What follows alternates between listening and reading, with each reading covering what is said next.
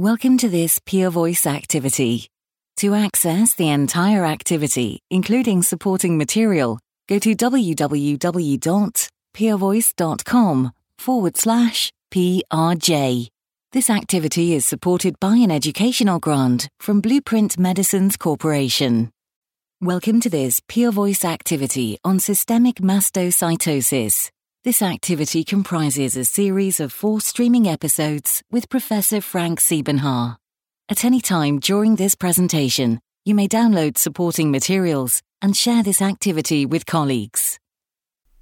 Hello everyone, my name is Frank Siebenhaar. I'm a dermatologist and allergist at the Institute of Allergology at Charité in Berlin.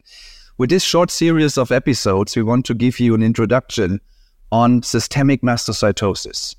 Make you more aware of what the disease is about, how to diagnose it and how to deal with it, monitoring and managing patients.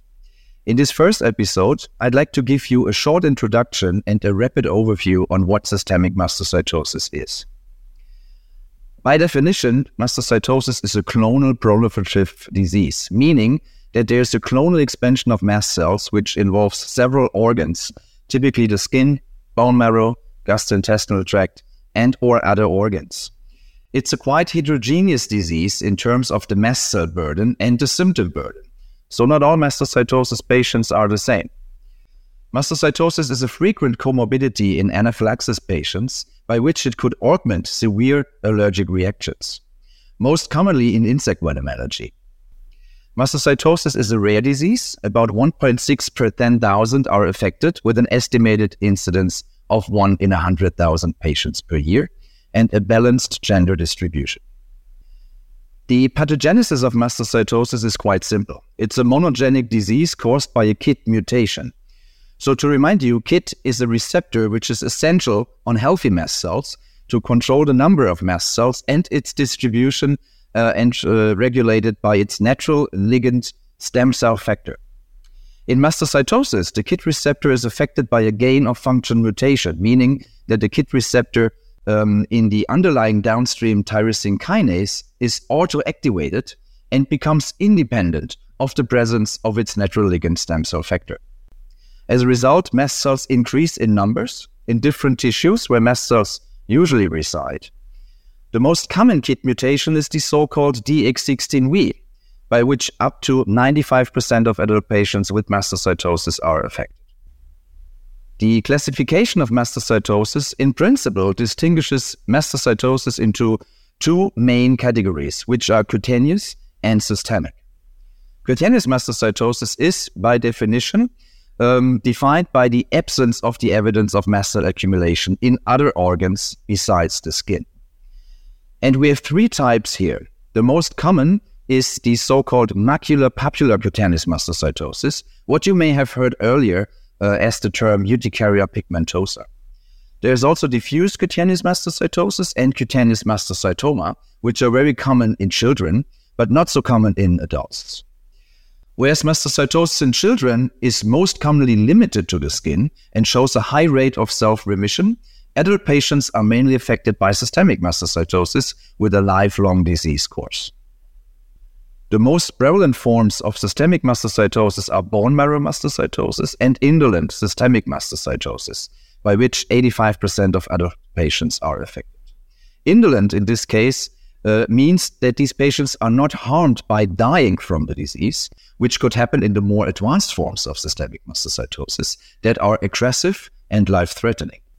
Smoldering systemic mastocytosis is a form by which we have a high mast cell burden, not yet fulfilling the criteria for an advanced form of mastocytosis. Independent of the disease category, patients are often affected by a high symptom burden that tremendously impairs their quality of life. How do we diagnose systemic mastocytosis? There are WHO criteria with 1 major and 4 minor criteria. The major criteria means that we found mast cell aggregates of more than 15 cells in the bone marrow or in another extracutaneous organ. Minor criteria are that more than 25% of all mast cells are atypical or spindle-shaped. Mast cells have an aberrant expression of CD2, CD25, or CD30. A KIT mutation can be detected either in the bone marrow or in the peripheral blood.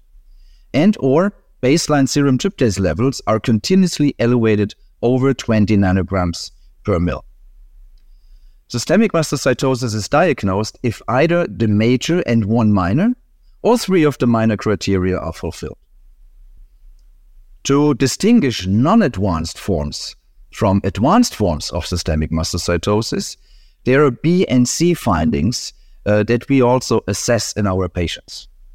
B findings describe the mast cell burden, which by definition is higher in smoldering systemic mastocytosis, meaning that there's high tryptase of more than 200, that there's infiltrates of mast cells in the bone marrow that exceed 30%, or there's a high allele frequency of the DX16V KIT mutation higher than 10% in the peripheral blood or in the bone marrow. Also, we find signs of dysplasia or myeloproliferation in the bone marrow of patients, which do not yet fulfill the criteria for another myeloid disease. And we may find hepato- or splenomegaly and or lymphadenopathy, but without signs of dysfunction. If two or more of these B findings are present, the diagnosis is smoldering systemic mastocytosis. C findings describe organ dysfunction, which is caused by the infiltration of mast cells either of the bone marrow, resulting in cytopenias, or in the liver and or spleen, causing ascites and hypersplenism. Also skeleton involvement by osteolytic bone lesions or by gastrointestinal infiltration, leading to malabsorption or hypoalbuminemia and weight loss. C findings are by definition associated with aggressive systemic mastocytosis. Taken together, when it comes to the subclassification of systemic mastocytosis, this algorithm is very helpful. We diagnose systemic mastocytosis by the WHO criteria, again, when one major and one minor or three of the minor criteria are present. In bone marrow cytology, we check for the percentage of mast cells to rule out mast cell leukemia, which is defined by having more than 20% mast cells in the bone marrow smear. Further, by the percentage of mast cells in the peripheral blood, which could be less or more than 10%, mast cell leukemia is distinguished between a leukemic and an aleukemic form. When we check for B and C findings to define indolent or bone marrow mastocytosis, smoldering mastocytosis, or aggressive mastocytosis, if there is a presence of a non-mast cell lineage hematologic or myeloid neoplasm, then this would fulfill the category of systemic mastocytosis with an associated hematologic myeloid neoplasm. And with that, thank you for your attention. Please join me for the next episode. Hello everyone, my name is Frank Siebenhaar. I'm a dermatologist and allergist at the Institute of Allergology at Charité in Berlin. Welcome to episode number 2, which is focusing on the symptoms of indolent systemic mastocytosis and the burden on patients' life. As we have learned in the first episode, the most prevalent forms of systemic mastocytosis are indolent systemic mastocytosis and bone marrow mastocytosis, in which the predominant problem is not a markedly high mast cell burden, as in smoldering systemic mastocytosis or aggressive mast cell infiltration with subsequent organ damage, as in advanced systemic mastocytosis. The most prevalent clinical problem in non-advanced systemic mastocytosis is patients suffering from a high symptom burden caused by the release of mast cell mediators in their tissues. That can affect several organ systems and thus tremendously impairs patients' quality of life. The spectrum of signs and symptoms in systemic mastocytosis can widely vary and range from very little to very debilitating up to severe and life-threatening anaphylaxis. Several organ systems can be affected, including the skin, the gastrointestinal tract, as well as the musculoskeletal and or the nervous system. Many patients suffer from intense itching and flushing, recurrent diarrhea, abdominal cramping, bone or muscle pain, as well as fatigue and neurocognitive symptoms.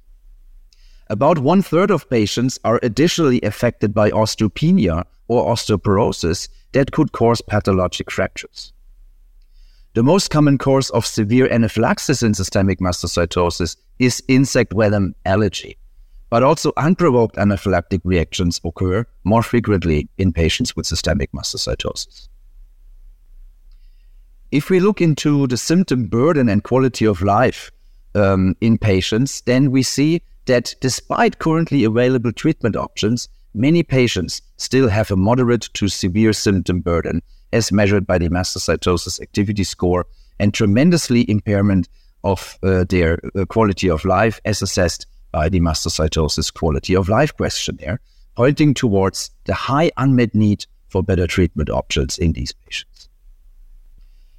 The high symptom burden many patients suffer from also harbors a tremendous social economic burden, as 95% of patients with non-advanced systemic mastocytosis report an impact on work productivity. About 50% reduce their working hours, and about a third each report medical disability or even voluntarily quit their job due to their disease. In order to improve patient outcomes, we should include quality of life as a goal of therapy. Once again, thank you for your attention, and please join me for the next episode. Hello again, my name is Frank Siebenhaar, dermatologist and allergist at the Institute of Allergology at Charité in Berlin. Welcome to this third episode on diagnostic tests and when to use them in systemic mastocytosis. So, what are the signs and symptoms that should prompt us to do further diagnostic tests to look for systemic mastocytosis? There are several indices for a clinical suspicion of systemic mastocytosis. Firstly, about 85% of adult patients with systemic mastocytosis exhibit typical skin lesions. These skin lesions present as monomorphic, small reddish-brownish macular-papular lesions that typically express the so-called Darier's sign, which is very specific for mastocytosis in the skin. How you elicit the Darier's sign? You just take a wooden spattle, rub over the skin, wait 15 minutes, and then you will see reddenishing, flushing, and the development of a wheal. Sometimes that could even be itchy. Lesions can cover most of the body surface area or could be very discrete. These lesions usually first appear symmetrically at the thighs, but can also spread over the trunk. In all patients with severe anaphylaxis, mastocytosis should be ruled out. Thus, looking for mastocytosis skin lesions, check for tryptase level, and if available, assess KIT D816V mutation in the peripheral blood, which is especially helpful in patients in whom skin lesions are absent and tryptase is not clearly elevated, as it is more often the case in patients with anaphylaxis, since they are frequently affected by bone marrow mastocytosis. Last but not least, osteoporosis of unexplained course, especially in young males, could also lead to a suspicion of mastocytosis and prompt further diagnostic tests, such as, again, look for skin lesions, start at the thighs, check for tryptase levels, and, if you can, look for the KIT D816V mutation in the peripheral blood. If you want to test for the KIT D816V mutation, make sure that a highly sensitive assay is available in your lab, since other methods, including NGS, may not be sensitive enough to pick up the mutation in the peripheral blood, especially in patients with a low allele frequency. Thank you again for joining me and for your attention. Please join me for the final episode. Hello again, everyone. In this final episode, we will use two cases to go through the diagnostic tests in systemic mastocytosis. So our first case is a 31-year-old male who had a history of skin lesions for 15 years. He has typical reddish-brownish macular-papular lesions with a positive Darier's sign. So a clear diagnosis of cutaneous involvement in mastocytosis. There were no allergic reactions in the history, but the patient had experienced a vertebral compression fracture 2 years ago, which could be a sign of comorbid osteoporosis in this patient. Is there evidence of systemic involvement in this patient? For this, we checked the serum tryptase, which was 150 nanograms per mil. We checked for the allele frequency of KIT mutation D816V, which was 4.1% in the peripheral blood. Also, we checked for other markers associated with disease burden in systemic mastocytosis, for example, alkaline phosphatase, which was not elevated, but above 100, which has been linked to a higher mast cell burden in patients with systemic mastocytosis. His complete blood count was normal. We also checked for other symptoms possibly associated with mastocytosis, and the patient reported on having diarrhea, bone pain, and brain fog. Further diagnostic workup in this patient included abdominal ultrasound showing a slight hepatosplenomegaly and a bone density scan that confirmed osteoporosis in this patient. So the question is, do we now do a bone marrow biopsy in this patient, yes or no?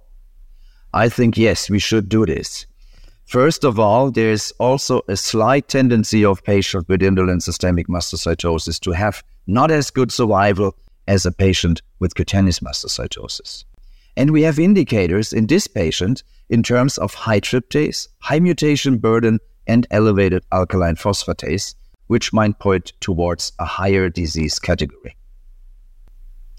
So when we did the bone marrow biopsy in this patient, we found dense mast cell aggregates, about 30% of all nucleated cells, more than 25 of which are spindle-shaped and express CD25.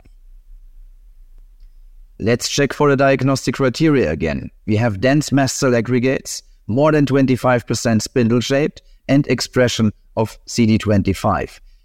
Together with the presence of the KIT D816V mutation and the elevated tryptase, basically all of the criteria for systemic mastocytosis are fulfilled. Remember, for the diagnosis of systemic mastocytosis, either the major and one minor or three of the minor criteria need to be fulfilled.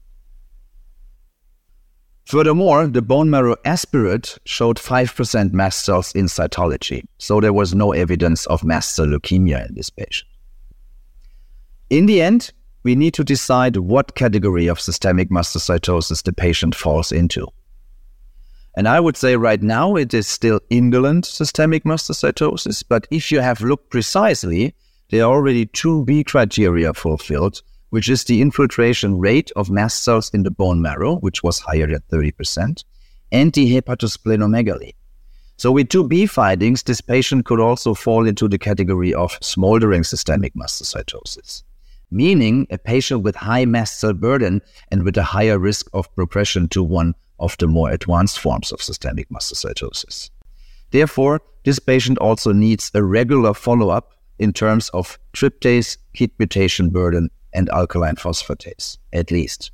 He may also need a rebiopsy of the bone marrow if any of these parameters change. Also, do not forget that all adult patients with systemic mastocytosis need to be equipped with an emergency epinephrine auto-injector, even if there was not yet, as in this patient, an allergic reaction experienced. Let us look into another case of a 21-year-old female. She has had skin lesions for about 1 year. Diarrhea sign was weak but tested positive. You can see that her skin lesions are quite more discrete than those of the first patient. So always look precisely when examining the skin to not miss them, and always start at the task. This patient has experienced a wasp venom-induced anaphylactic reaction. So of course we checked her for systemic mastocytosis. Her tryptase was low at 13. The KIT mutation burden in peripheral blood was detectable but also low at 0.03%. And her alkaline phosphatase and complete blood counts were normal. We asked her as well if she had been experiencing any other symptoms, and she reported abdominal pain, dizziness, and headache once in a while. Imaging scans showed no hepatosplenomegaly and no osteoporosis. We did a GI endoscopy just to rule out other reasons for the abdominal pain, the patient reported, and this was also normal. So, should we do a bone marrow investigation in this patient? Well, this could be a matter of debate. Many centers do, some centers do not, because the low tryptase and the low mutation burden, which point towards a rather low mast cell burden. Furthermore, her alkaline phosphatase and her complete blood counts were normal as well. So, with the presence of skin lesions, a tryptase of 13, and the detection of a KIT D816V mutation, it is very likely that she has indolent systemic mastocytosis. A bone marrow biopsy may be done to confirm this. Of course, this patient also needs to be equipped with an emergency kit, and due to the diagnosis of venom-induced anaphylaxis, this patient should receive venom immunotherapy. Be aware that some patients with mastocytosis do not well tolerate specific immunotherapy. Here is one off-label therapy available that could help. Omalizumab, an anti-IgE antibody, has been shown in a couple of cases to very well control anaphylactic reactions in patients with systemic mastocytosis, and also when combined with specific immunotherapy in cases in which it is not well tolerated. As said, omalizumab is not licensed for these purposes, but a considerable option in this specific patient population. Also, this patient should be followed yearly to monitor blood counts, serum tryptase, and KIT mutation burden. Finally, symptom burden should be assessed and monitored, ideally by disease-specific patient-reported outcome measures that recently became available for patients with mastocytosis. This brings us to the end of this series. Thank you very much for watching. This has been an activity published by Peer Voice.